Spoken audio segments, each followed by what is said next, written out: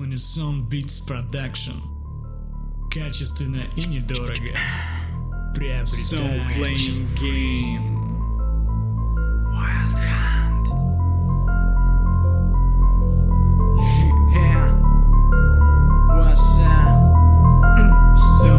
Playing game. Великолепный вид открылся с этих вершин. Горы, густой лес, но есть масса причин для беспокойства. Темная магия, войны, в страхе мирные жители. Хватит, довольно. На спине два меча, шрам на лице мужчин украсит орден ведьмаков. Там я воспитан убивать мразей. Много прочел книг, заклинаний, и всюду тайны ждут разгадок.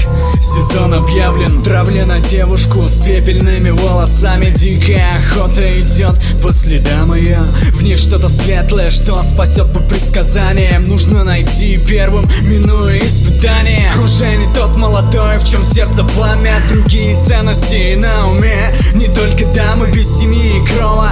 Постоянно в скитаниях, в поисках близких по духу, вне своей стаи. И если ты еще осталась в глубине души, открой нам новый мир, где нет войны, где чаще волшебник, а не злой маг, где на кольях нет голов и нет возмездия. И справедливость тут не восстановит король. Власть в его руках приносит лишь боль. И окруженный тварями одинокий волк очищает наш родной дом, выполняет долг. Замки, крепости, рыцари и прекрасные леди. Куча снаряжений и оружий. На пути встретим болотные твари, отродье, цель стереть их. Ведьмак 3. Все откроем в новом сюжете. CD Projekt повысил планку, улучшил графику. Работа сложная была, но результат оправдан. Мир больше в 30 раз, чем в части номер 2. В помощь окружения, если выбили из седла. Нет разделений на главы, механика боя. Даже в роли Геральда против нечисти и стражей.